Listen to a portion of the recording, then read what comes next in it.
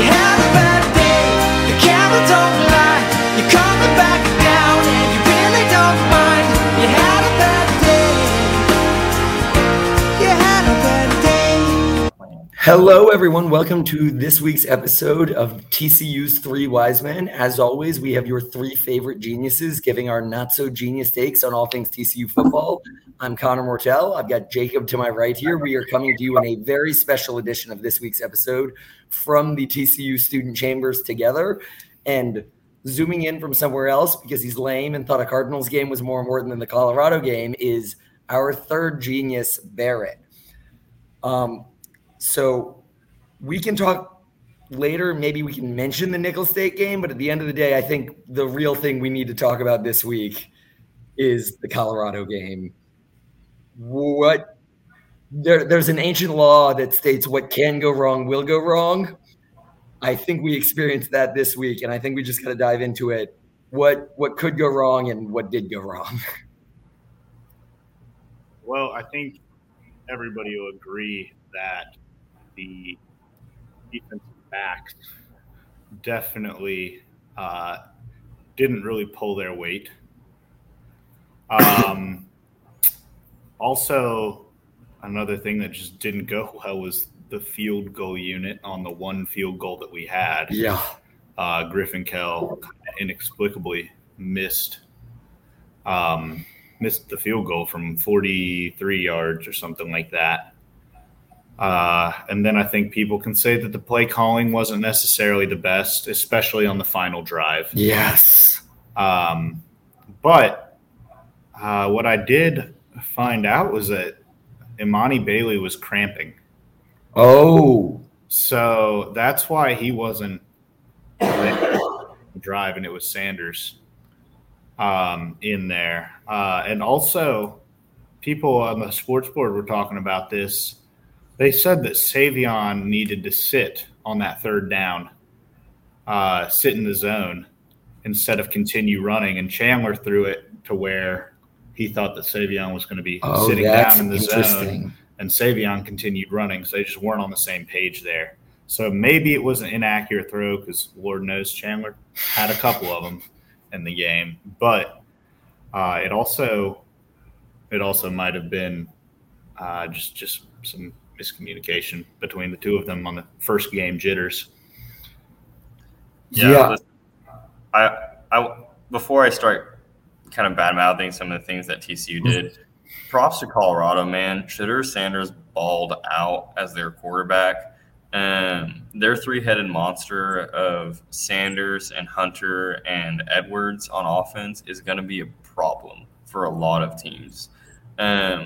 So props to them. They executed their game plan on offense. Hunter proved why he was a number one recruit. I thought his size was going to hinder him a little bit in this game, but he's got speed to burn. His body control is ridiculous. His ball skills are incredible. I can definitely see why he was so highly touted.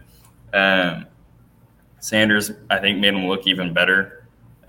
Having a pro-ready quarterback like him with that mindset and being able to move in the pocket, he looked really, really good. And then Edwards, like you said in the last episode, Jacob, he's got speed to burn. That dude is fast. And they made us look silly. I will say Gillespie's play calling or scheme in this game kind of confused me. They don't have a lot of size on the outside, and we sat 10 yards off of them a lot. I kind of expected to have more bump and run coverage, kind of throw them off of their routes, because a lot of the yardage that they were getting were quick hitter routes underneath because our guys were just sitting so far back. And because they were sitting so far back, they were able to catch the ball because another person we should give props to is their offensive coordinator. He knew that their offensive line wasn't going to hold, which it didn't when we actually covered their receivers and we got 4 sacks. But he knew that, and so he designed plays and ran plays that were 2 seconds and the ball was out. We just didn't have time to get to the quarterback. And because we were sitting so far back, the ball gets out so quickly, we miss tackles because we're running up to them. They have time to make a move. And then we miss a tackle and they're gone. Yeah, well, and on the missed tackle and they're gone front, I was chatting with somebody earlier and they gave me the statistic that 52% of Colorado's yards came after the catch, and it was just all our missed tackles. Their whole offense was off of our missed tackles. Yeah, I think we had 18 missed tackles was the final count. Brutal. Yeah, kudos to Sean Lewis. Coached a great game. Like I said earlier, he's typically got a run-first offense, but I think he recognized very early on that running the ball was not going to work against this team and with the team comp that he has, and so he switched to those short passes, like you said. And, I mean, their playmakers got the ball and made plays, and that was kind of that. So, yeah, didn't look good for TCU. The wheel route really came to bite us again. It was kind of reminiscent of the Gary Patterson days. Oh my gosh! Where we just decided not to cover the running back several times, and it didn't go well. Or we had like a much slower linebacker matched up on Edwards, and when you have a slow linebacker matched up on Edwards, it's not going to go well. Yeah. Let's see. Oh, quarterback play in the red zone. Oh my gosh, that was brutal. Yeah, the first pick was just telegraphed. Everybody saw that one coming. I was sitting with Jacob at the game, and not only did everyone see that coming, Jacob said out loud, well before it happened, that it was happening. It literally, as it was happening, he pointed out, saw it a mile away. And if Jacob is seeing it from our okay seats on the other side of the field, they're seeing it a mile away. Yeah, the first pick was just a poor decision by Chandler. The second one wasn't necessarily a bad decision. I thought it was a bad play call.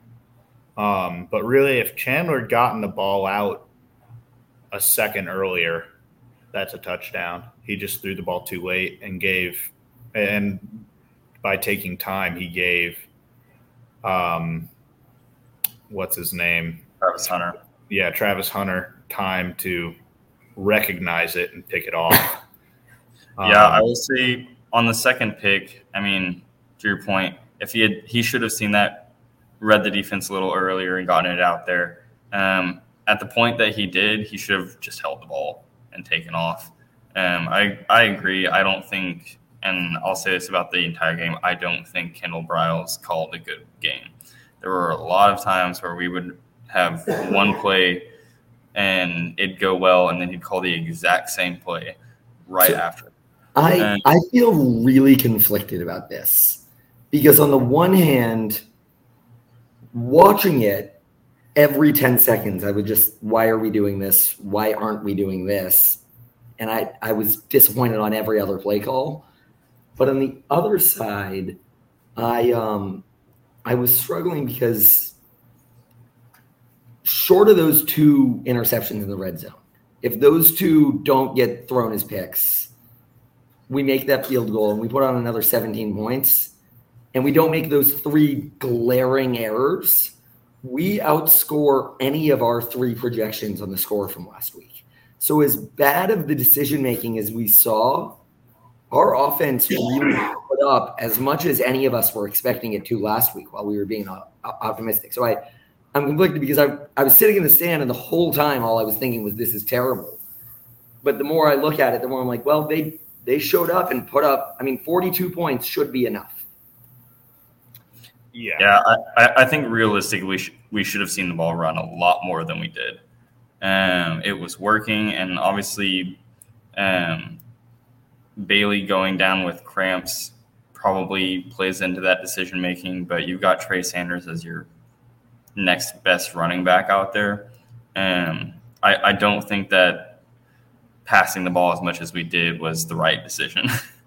Yeah, and that's where I think on the second pick especially, we were really trying to go tempo this game and use the weather to our advantage, which I think everybody saw pretty early on the weather wasn't playing as much to our advantage as we all thought it would. Yeah. And so everybody in our section was screaming, run the ball up the middle on that play.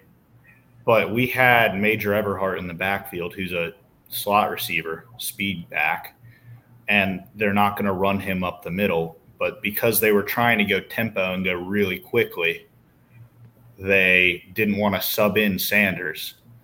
And I think that that's something that they need to look at. Maybe making a sub and not going tempo every single time is going to end up being more beneficial to us than otherwise. Well, and the other thing with the weather, it was, I mean, don't get me wrong, I was about to have a heat stroke by the end of the game, and I went to get water and literally couldn't because it was sold out across the stadium. But the first half, there was a lot of cloud coverage, and it was actually beautiful the entire first half.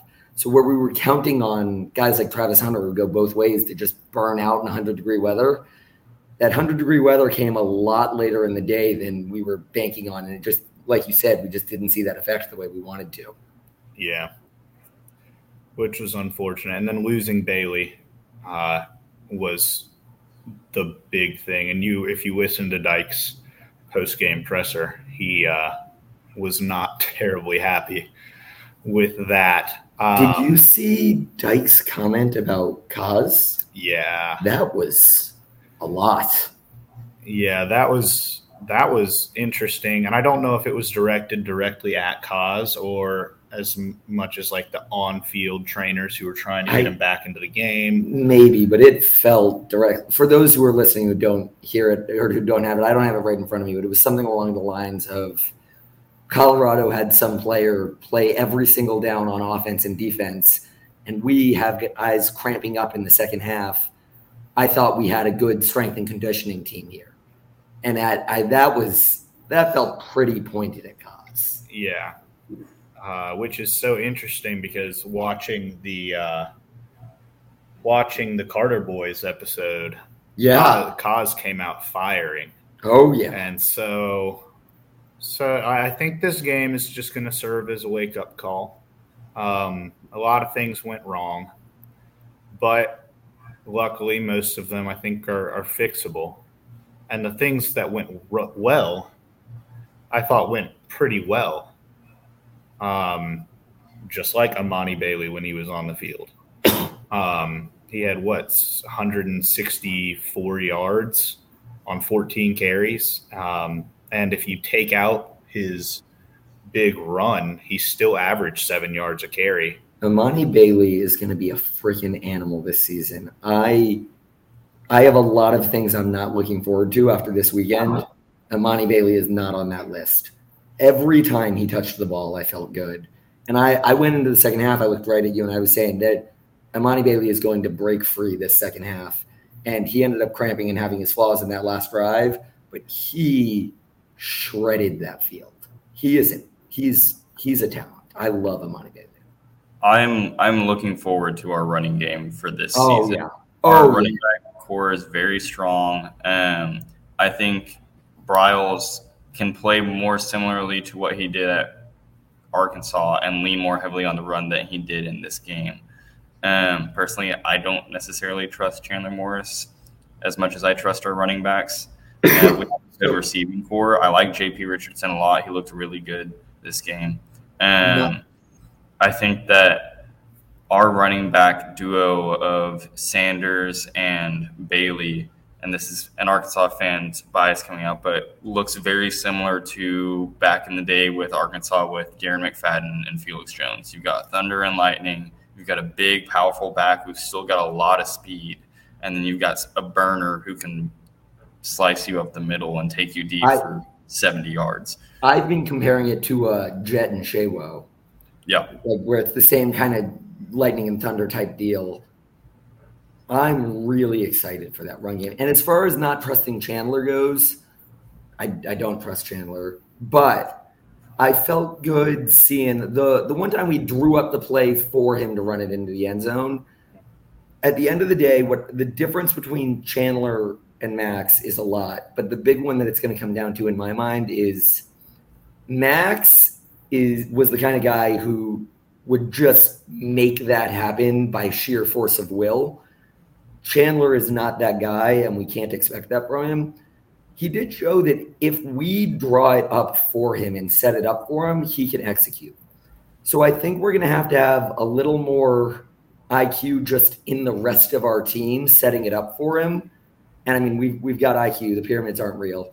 But as long as we've got that IQ on the rest of our team, I think we can set it up that Chandler can be successful. And like Jacob said a lot this week is that Chandler doesn't have to be a Heisman caliber quarterback, but he does have to be an average quarterback. And that's not what we saw this past week. But if we can just set it up that as long as he, to quote Sonny Dyke, does his job, then we'll be fine. We just need to not hope for a Max Duggan type deal where he's just going to get up and put it on his back and figure it out. Someone else is going to have to be making the plays. He's going to have to rely on guys like Bailey and JB Richardson to get the job done if we can just draw it up right.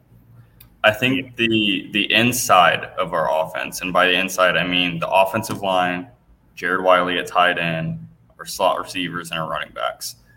People who play closer to that line look really, really good this game.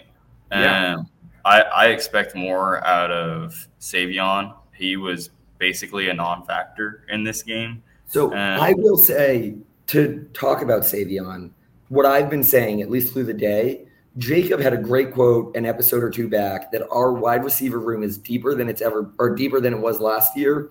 But of course, we don't have QJ. And he said, you can't replace QJ with one guy. You can replace him with two or three guys. I don't think we were doing a great job of playing to our guys' strength. I mean, we spread out the receptions a lot, and there were a lot of guys there. But I had a lot of feeling that the energy was it's Savion's job to be the new QJ. And that's just not going to happen. We need to do a better job of saying it's Savion's job to be Savion. It's what's the name? Besh's job to be Besh. JBR's job to be JBR, and let them do their jobs rather than expect Savion to be the new QJ. I think that's a really good point. I think because Savion was held out of practice leading up to the season, and people are like, oh, he's the leading receiver from last year's team. He's just as big as QJ. He might be faster than QJ. People are like, he's going to be the next QJ.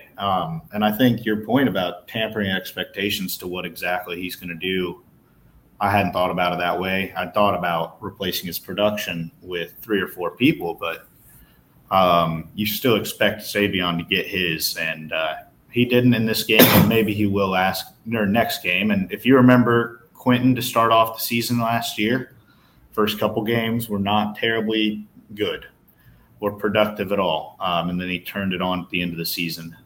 But to Barrett's point, I thought the inside of the offense was fantastic. Like the offensive line, they were the reason that we had over 200 yards rushing. We had no sacks and no tackles for loss, which is just, I think, an incredible stat. Yeah. I thought the offensive line showed up. They showed out. And Chandler multiple times freaked out way before he had to freak out. I will say the final play of the game was not so good from the offensive line's perspective. But for the majority of the game, Chandler had 6-7 seconds before he even had to do anything, which honestly goes props to Colorado's defensive backfield for not letting Chandler throw it within those first 6 seconds. That just shows good defense. But really, I thought the offensive line did well. And I think another thing we need to highlight are special teams. Outside of the missed field goal. You got a blocked field goal in the first half, and then Everhart had that huge kickoff return. So I will say, and it's wrong of me to nitpick the fact that he didn't make it in on the kickoff return, but one of the feelings I got watching this game was that a lot of what was different from last year, where there were a lot of those plays where we had that huge kickoff return, and we had Imani Bailey's huge run. And I think they both ended with touchdowns either way. But there was something to be said about the fact that they both fell short to me. I feel like our guys are seeing the end zone as the finish line and compromising at 90 yards, whereas like Kendre Miller and QJ were, I want to get in there standing up, and if I even fall down in the end zone, I've failed. And as a result, when they fell and compromised, they were still in the end zone. Yeah. I felt like these guys didn't, and this is easy for me to say sitting in the stands, like I'm just some a-hole who doesn't know better. But I felt like these guys didn't have the same will that they had last year to really like, I'm going to, again, to do my job. Like these guys are doing their best and they're doing great, but they don't have that urge of, I'm going to do my job. I'm going to get this in there. Yeah, I feel like Colorado honestly beat us the same way that we won a lot of games last year. And the fact that they might not have been the most talented team, but they came in and they played hard and they didn't make dumb mistakes. Like, we had so many false starts. Colorado had one or two, but we had so many false starts. And we had Jamoy made that dumb roughing the passer that, in my opinion, wasn't roughing the passer, but it was called. And then we had another face mask down the field. We had a pass interference on third down. We just had so many dumb mistakes. And Colorado played a relatively clean, efficient game. They came in, they had their chunk plays, but overall they just played clean and simple football. Mm-hmm. And I think that's why we were so good last year. We played simple football and we played to our strengths and didn't try and do too much. And that's exactly what Colorado did. They didn't try. They did their job. Yeah. They did their job and we didn't. Although I will say, and this, I'm not trying to say, if not for this one call, we would have had it. We lost fair and square. There were bad calls across the board. But as far as clean football goes, can we address the freaking illegal block in the back on that one play? That freaking killed me. And life goes on. We had plays that were questionable at best. Our fumble recovery was a little questionable. There were bad calls every way. So I'm not saying that made or broke the game, but man, it freaking killed me. Yeah. I think to Jacob's point, like, we shot ourselves in the foot in this game. A ton of flags pulling back, whether it's even if it's a big player just early in the game, or in key downs, especially on the defensive side, giving Colorado a first down after a third and however many, keeping their drives alive, a missed field goal, missing wide open receivers on big passes for a third down, 2 picks in the red zone. Like, we really, really handed them this game with the mistakes that we made on our own time. Yeah. It was just a tough game all around, but I think it's fixable. I was going to say the optimism to the fact that we handed them the game is that we can stop handing people games. And I really liked the accountability everybody had. I don't know if you guys saw Sonny's tweet, but he came out and he literally tweeted apologizing, saying, "This is my fault. Stay with us. We're going to fix this." Jared Wiley, our podcast's biggest fan, came out and said, "Hey, don't freak out. We're getting this under control." So everybody really did. And then even like Donati, when the players didn't stay out for the alma mater, Donati came out and said that was my fault, which it wasn't. I don't know how Donati could have been expected to do that, but he stepped up and said, "I'm going to take accountability." From what I've seen, every guy that had the opportunity to has come out and said, "We lost because of me." They're all bearing it on their own shoulders, and that makes me feel good about the possibility for fixing it. Yeah, I think it's one of those things where if we fix it, that's going to look really good later in the season. Yes. But if we don't fix it, that kind of talk just looks kind of cringe, in my opinion. So please fix it, TCU football. Kendall Briles, make adjustments. Well, Joe Gillespie. I was going to say, Joe, like I said Play earlier, defense. I want to hate Kendall Briles. Anyone who's listened to this many episodes, I think I've made a complaint about Kendall Briles every second. I want to hate him. And I said if he's anything but the number one offense in the country, I'm going to be disappointed. And that was certainly not the number one offense in the country. But I have to say he did his job enough that should have gotten us the win Joe Gillespie needed to make it. And I have to say, I was really disappointed in the second half. I wasn't worried at all in the first half with our defense because we'd never seen Colorado before. I knew we'd make adjustments, life would go on. And then we came out in the second half and gave up that. We're making the exact same mistakes, if not worse. Yeah. So we have got to make adjustments on our defense. We've got to play defense. Yeah, and something that really got me was that 4th and 2 play where they swung it out to Edwards and scored from like 43 yards out. They had, I think it was Jamoy on him, which okay, Jamoy needs to take a better angle on that one. But first off, you shouldn't be expecting a linebacker to cover Edwards. And second, at about the 15-yard line, Mark Perry had a beat on him. He could have gotten him down. And instead, he stopped and waited for Edwards to make his move. And then by the time he realized what was happening, Edwards just by him and into the end zone. When I saw Mark Perry just stop running, my mind was blown. That can't happen. You got to be the aggressor there. You have to take it to him. Trust your own physical ability. I'm going to say it again. Do your job. Yeah. You've got to. We were so hesitant on everything. You got to worry about yourself and do your job, and you just got to go do it. And if you get burnt, you get burnt. But go do your freaking job. Yeah. So with that, since we are the 3 wise men, I figured that we'd highlight 3 different players every week. We'd have the golden player, the Franken-sensational player, and the player we want Murr out of. So I think this week the golden player has to be Imani Bailey. I will fight anyone who says otherwise. Yeah. Hopefully he can get his cramps conditioning figured out, because we're going to need him this season. 14 carries, 164 yards. He didn't get the touchdowns, but without him, those touchdowns don't happen. So, Connor, you want to talk about the Franken-sensational player? The Franken-sensationally bad award. We've hit this name a little bit already. In fact, we came right off of it here. It's Joe Gillespie. It's our defense as an entire whole. The offense made a lot of mistakes, but the offense did enough to get a win, and the defense threw it away at every chance we got. We could not get a stop to save our lives, and there were fair excuses. There were moments that the defense blew it, and I was like, well, you know what? That's going to happen. Life goes on.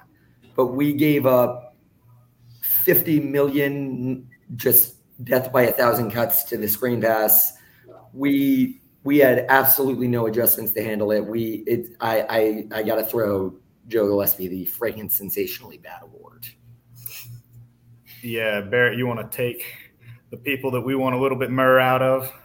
Yeah, I think we want a little bit Murr out of the defensive backs. And to the point of Joe Gillespie, I mean, part of it is scheme and us not sitting 10 yards off of these receivers who are known to be kind of shifty slot guys.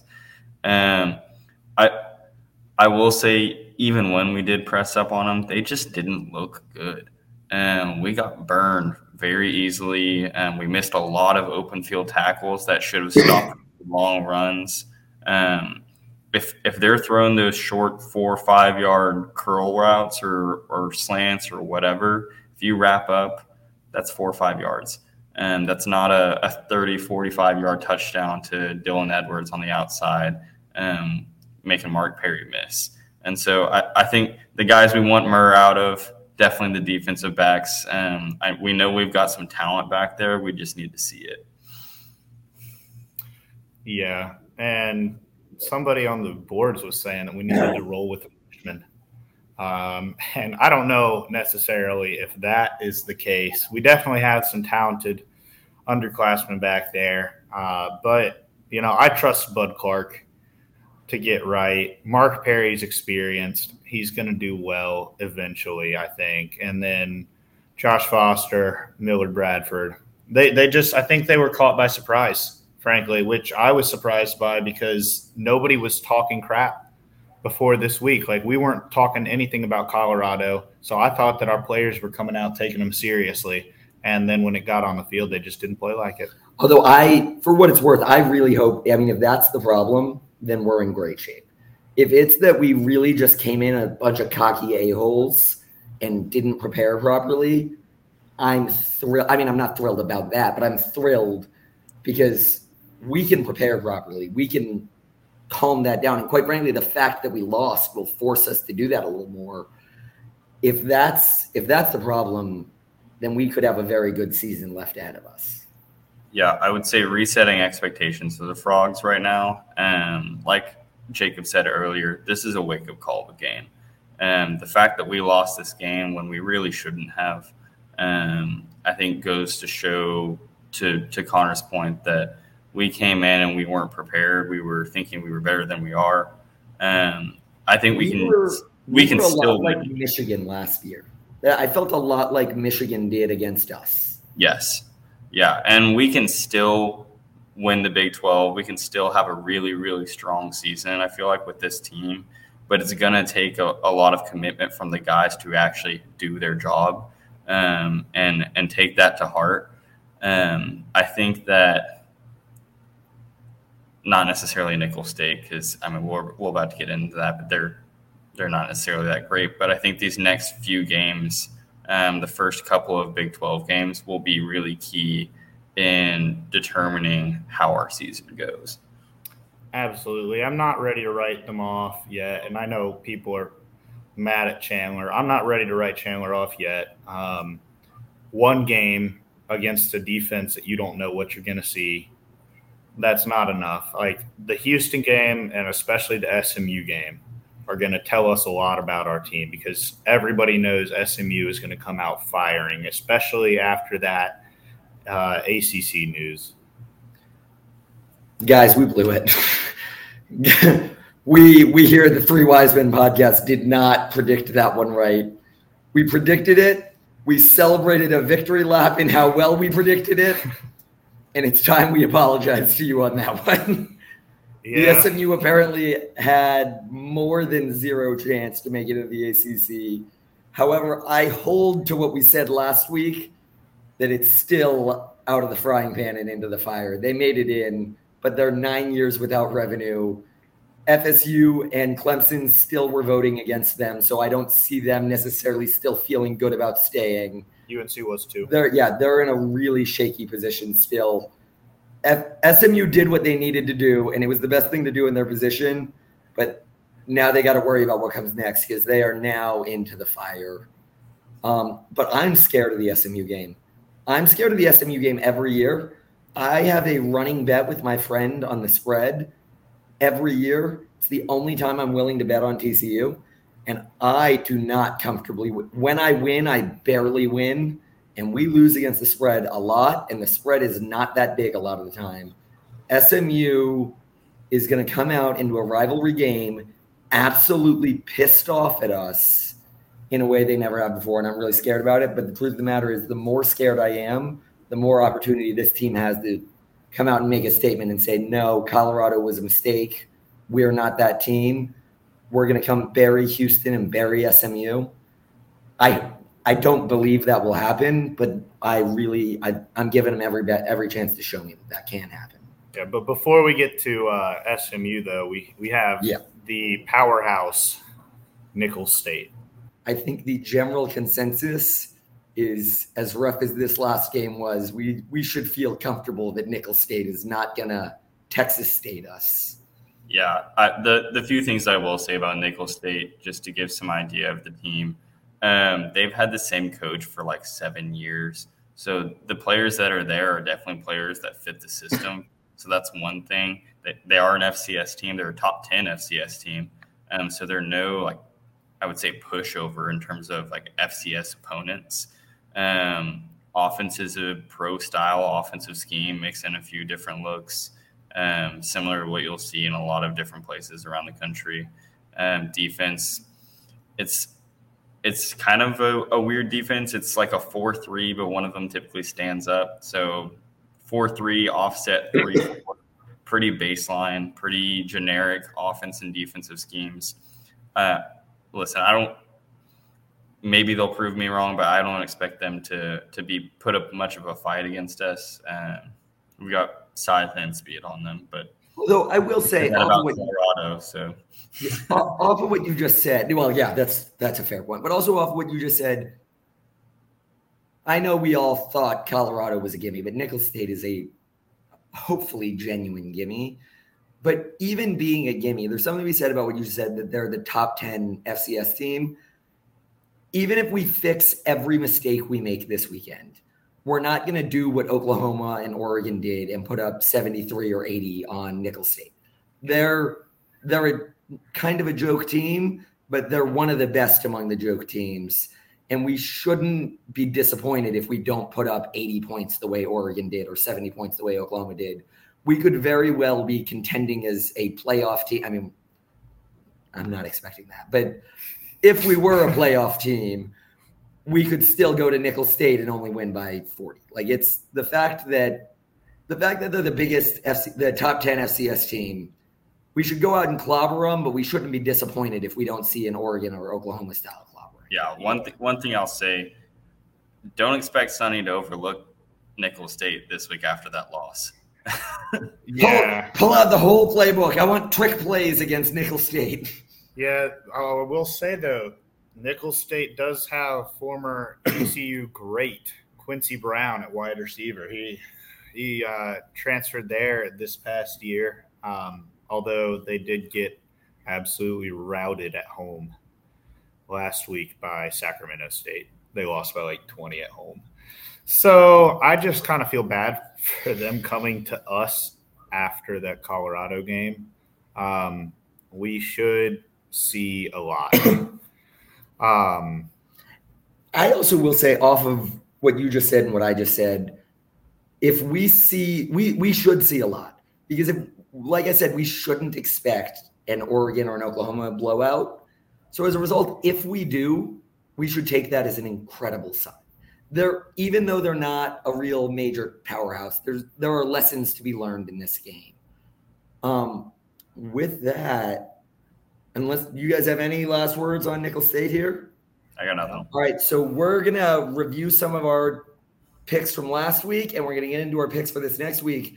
But we are not going to be doing this alone.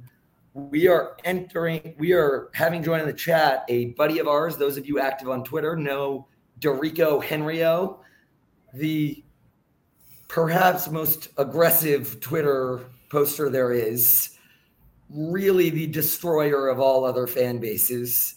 So here to join us for this week's picks and discussion is Dorico Henrio. Yeah, I believe he is known as to have the hottest and sometimes most pathetic takes on Twitter. So we're happy to have you, Derico. All right. Well, it's Hey guys, thanks for having me on. All right, Derico, before we get into, we're going to talk a little bit about a couple of last week's games while you're here, and then we're going to make our picks, and we want your picks as well. But before we get into these picks, I've been hearing some word around the Twitter sphere that you're tasing your balls today.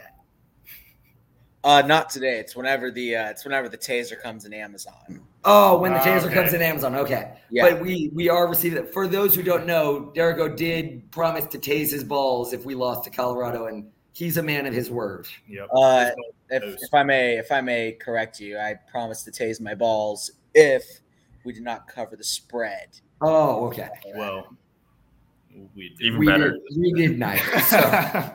I know, it just looks a lot worse. I just wonder. Yeah. It just looks a lot worse. All right. But, I will be streaming it on OnlyFans. So it'll be pay-per-view. Are you comfortable promising right now to donate 10% of the revenue to TCU NIL? 100% of the proceeds will go to TCU. 100%. All right. Guys, this is content you can't get anywhere other than OnlyFans and TCU's Three Wise Men. Yeah, there you go. Flying T, get ready for possibly $1 million I would say that Flying T should be expecting slightly more revenue than SMU just forewent to join the ACC. All right. Well, with that, our picks from last week, I'm just going to highlight a few. I can't name our winners because, as it turns out, as of this recording, not all of the games are over. So some of the picks are left to be had. But I am going to highlight a couple of the big calls we made. I'd like to say, firstly, TCU's three wise men unanimously picked Texas State to beat Baylor. I don't think anyone else in the country picked Texas State to beat Baylor, but we did. We are three geniuses, and that's our proof right there.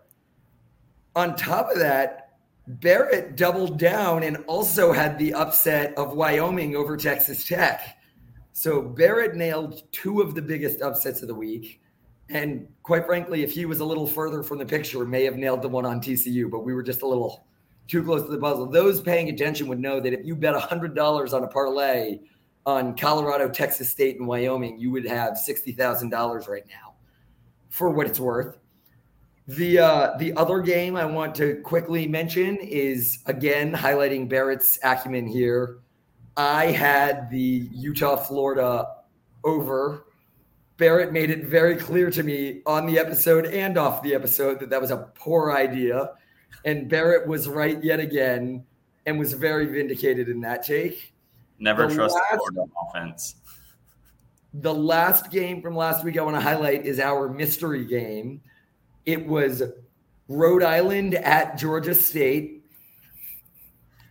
For those of you who watched it, which is me, it might have been the best game of the week, and I'm not saying this as a joke. Rhode Island came into that game with a 6% chance of winning. Georgia State was supposed to steamroll them, and it was neck and neck the entire game. Georgia State pulled away at the very end to win by 7 or 8, but it was a 1-point game the vast majority of the game. One of the best college football games I've ever seen. Go back and rewatch it. Georgia State, Rhode Island. Georgia State walked away with the win, and unfortunately, TCU's three wise men picked unanimously Rhode Island. With that, we have got some picks for this week to be had. So, as always, we're going to start with a 1-point round for all of the Big 12 games. This week, I am going to let Derrico go first, and then Barrett, and then Jacob. So, Derrico, Illinois or Kansas? Kansas by 2 touchdowns. Barrett? I'm going to go KU here. Yeah, I'm going to stick with Kansas. You know what? I'm going to mix it up. I'm going to call Illinois. I was going to call Kansas, but I'm calling Illinois. I don't want us all unanimous on this. And quite frankly, Kansas had a great season last year, and we'll see if they hold up. So I'm going to go Illinois. Oregon at Texas Tech. Derrico. Texas Tech. I'm going to Oregon. I'm going to go Oregon as well. I'm a homer. I'm a Tech PhD student. I'm giving it to Tech. All right. Utah at Baylor. Derrico. Utah. Yeah, I think Utah pulls this one out. I stated last week that I was not going to pick Baylor a single time this season, so I'm going with Utah. I stated with Jacob that I'd be riding with him on that, but on top of that, even if I weren't, Utah's a heck of a lot better than Texas State. Go Utes, baby. Troy at Kansas State. Derrico. Kansas State fans piss me off, but I think I'm going to have to go Kansas State here. Yeah, I honestly think Troy is an underrated bad team for whatever reason. I think they play them a lot closer than people expect them to, but I think Kansas State pulls this one out. Yeah, I'm going to go with Kansas State as well. So I mentioned I'm getting my PhD, and it's in economics. The particular school of economics I study is studied better at Troy than at most places, and as a result, I've got a lot of friends at Troy. I'm riding with the Trojans. They're taking down K-State. Here we go, boys. All right. Southern Utah at BYU. Derrico. BYU. Yeah, BYU. I'll take Southern Utah. Why not? I'm sticking with the Mormons. Go BYU. All right. Iowa State. Derrico. So almost all of Iowa State's starters are in gambling jail, but Iowa's offense hasn't evolved past 1933. So this is kind of a tough one. I think I'm gonna have to stick with Iowa here. Yeah, I'm just gonna pick the under here. Both these offenses are not gonna look good. I'll probably, I'll stick with Matt Campbell. I'll go Iowa State. I'm going to go with Iowa. I'm going with Iowa too. Our enormous Iowa State following can correct me on this if I'm wrong. I think Iowa runs this rivalry most of the time, and even if they didn't, like Derrico said, they're in gambling jail. They've been imprisoned for victimless crimes, and they should be freed. But until then, I'm going with Iowa. SMU at Oklahoma, Derrico. Oklahoma by 4 touchdowns. Yeah, I think OU steamrolling SMU in this one. I concur. Oklahoma by a freaking mile. Duquesne if that's how you pronounce that, at West Virginia. That was the correct pronunciation. West Virginia, I thought, played very well against Penn State, and playing against kind of a bottom feeder FCS school. I mean, it's going to be West Virginia by quite a few touchdowns. Yeah, I'm gonna agree with Derrico on this one. West Virginia is gonna mop the floor here. Yep, I agree. West Virginia. Cincy Pitt. Oh man, let's go with Pitt on this one. Honestly, Pitt was pretty good last year. I think they lost their starting running back though. I'm gonna go with Cincy here. I don't necessarily feel super comfortable with that pick, but I'm gonna go with Cincy. I'm going to go with Pittsburgh. I don't feel comfortable with either pick, but I feel less comfortable with Cincy, so I'm going with Pitt. Texas at Bama. So this is one of my flaming hot takes here. I think Texas is going to go in to Bryant-Denny Stadium and beat Alabama, then lay a fat egg against Wyoming the following week. That is my prediction. It is being recorded right here, so I called it before it happened. Texas is going to win this weekend.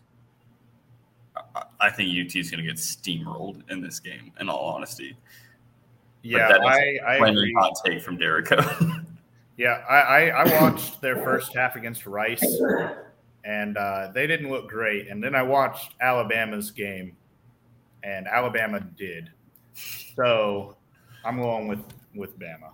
Hey, I will say, going off of Derrico's take, though, we have a real shot at Wyoming being 3-0 after we improve the season. I tend to agree with Derrico, not in the actual result, but for those who listen to our Week 0 podcast, I said Texas would overperform against Bama and Texas would underperform against Wyoming. I have Texas covering the spread, but losing this one. UCF, Boise State. UCF. I think UCF's the best team in Florida, honestly. I know, Connor, you don't like that. You're incorrect, but that's fine. Yeah, I'm going to go with UCF here. Yeah, I agree. All right, I bet Boise money line this week, and they lost significantly, so they hurt me deeply. But I'm riding with them still. Boise's taking this one. Houston at Rice. Derrica. Houston. Rice looked good against UT this weekend. Honestly, I'm picking Rice here. Yeah, that's a tough one because West Virginia's got a man or used to have a man playing for Rice at quarterback, JT Daniels, who played well against Texas. They were definitely outmatched, but they wouldn't be terribly against Houston. But I picked against them last week with UTSA and was incorrect, and I'm not going to make that mistake again. So I'm going to ride with Houston. Yeah, I'm Houston. They were better than I hoped. Rice was better than I hoped they were, but they're not beating Houston. We then wrap up our Big 12 portion, Oklahoma State, Arizona State, which is a soon-to-be Big 12 matchup. which don't go well for current Big 12 schools, apparently. Derico. It's a tough one. Oklahoma State looked terrible against Central Arkansas, and Arizona State looked terrible against Southern Utah. So it's going to be the battle of two terrible teams here. I think I'm leaning Oklahoma State with this one. All right. I'm going to go with, I think it's Jaden Rashada is his last name. I'm going to go with Arizona State, the new freshman quarterback.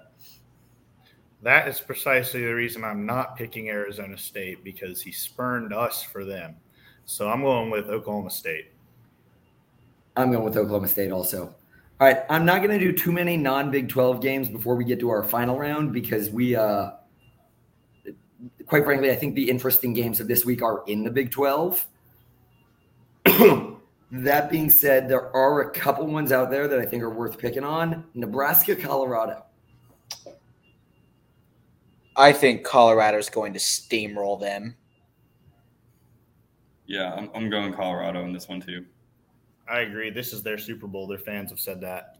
Colorado. I think it's Nebraska. I bet on Nebraska the first week of every of the last couple seasons, and they've never failed to let me down. I'm done betting on them. And then Ole Miss, Tulane, and then we'll move into our last round. Roll wave, baby. Tulane's gonna win this one. So I like Tulane. I think they're a good Group of 5 team. I don't think they beat Ole Miss. I think Ole Miss runs right over them. I'm going to go with Tulane. All right. I'm also going with Tulane. In fact, I have money on Tulane, so I'm definitely going with them. For our last 4 picks here, we've got our powerhouses. First one, Stonehill versus Central Connecticut. See, I remember Central Connecticut making the NCAA baseball tournament the last couple of years, so I know the baseball team's pretty good, so I think I'm going to go with them here. I'm going with Stonehill just because it sounds like a cool name. Yeah, I'm riding with Barrett here. Stonehill's by far a cooler name. Who wants to bet on Connecticut? Ignore that nonsense. Don't listen to the Connecticut noise. It's not Connecticut, it's Central Connecticut. It's a directional Connecticut school. That's just more Connecticut. It's inside Connecticut deeper. Not allowed. Next, we've got Wingate versus Mars Hill. I got to go Wingate here. I mean, yeah, let's go Wingate. Yeah, I'm going Wingate on this one too. The travel time to get here from Mars is just too far, and they're going to have a tough time. Yeah, I've been to both of these schools. They're both 2 North Carolina schools. And I've had a couple football friends who played at Mars Hill. So I'm going to go with Mars Hill. Dude, you two are nerds. How are you not betting on the Martians? Mars Hill, baby. All right. Our last one before our mystery pick and we wrap it all up. We've got Salisbury versus Muhlenberg. These are two state of Oklahoma powerhouses right here. Best 2 schools in Oklahoma. By far. I've got to go with the Mulvanenburg, whatever that one was. That's it. That's what it's called now. Jericho just renamed the school. I'm going with the state school. Salisbury sounds like a good idea. I completely agree. Go Stakes. I was going with Salisbury. The steak sounded delicious, but Derico sold me. Mulvaneyburg all day long. They're running away with this. Lastly, we've got 2 powerhouses, and you will find out on next week's episode who you're picking. Are you taking Team 1 or Team 2, Derico? Give me Team 3 on this one. Derico with a wise choice. All right, I'm going Team 2 here. Team 1 was not good for me last week, but they will be this week. I'm going Team 1. All right, I'm doing the opposite of Jacob. Team 1 let me down last week. Team 2 it is. Thank you all very much. This has been your 3 favorite geniuses giving their not-so-genius takes on TCU sports, among other things. Have a fantastic week, and go Frogs. I only ask one thing, that your high priestess tell him the name of the man what sealed his fate. Taserface.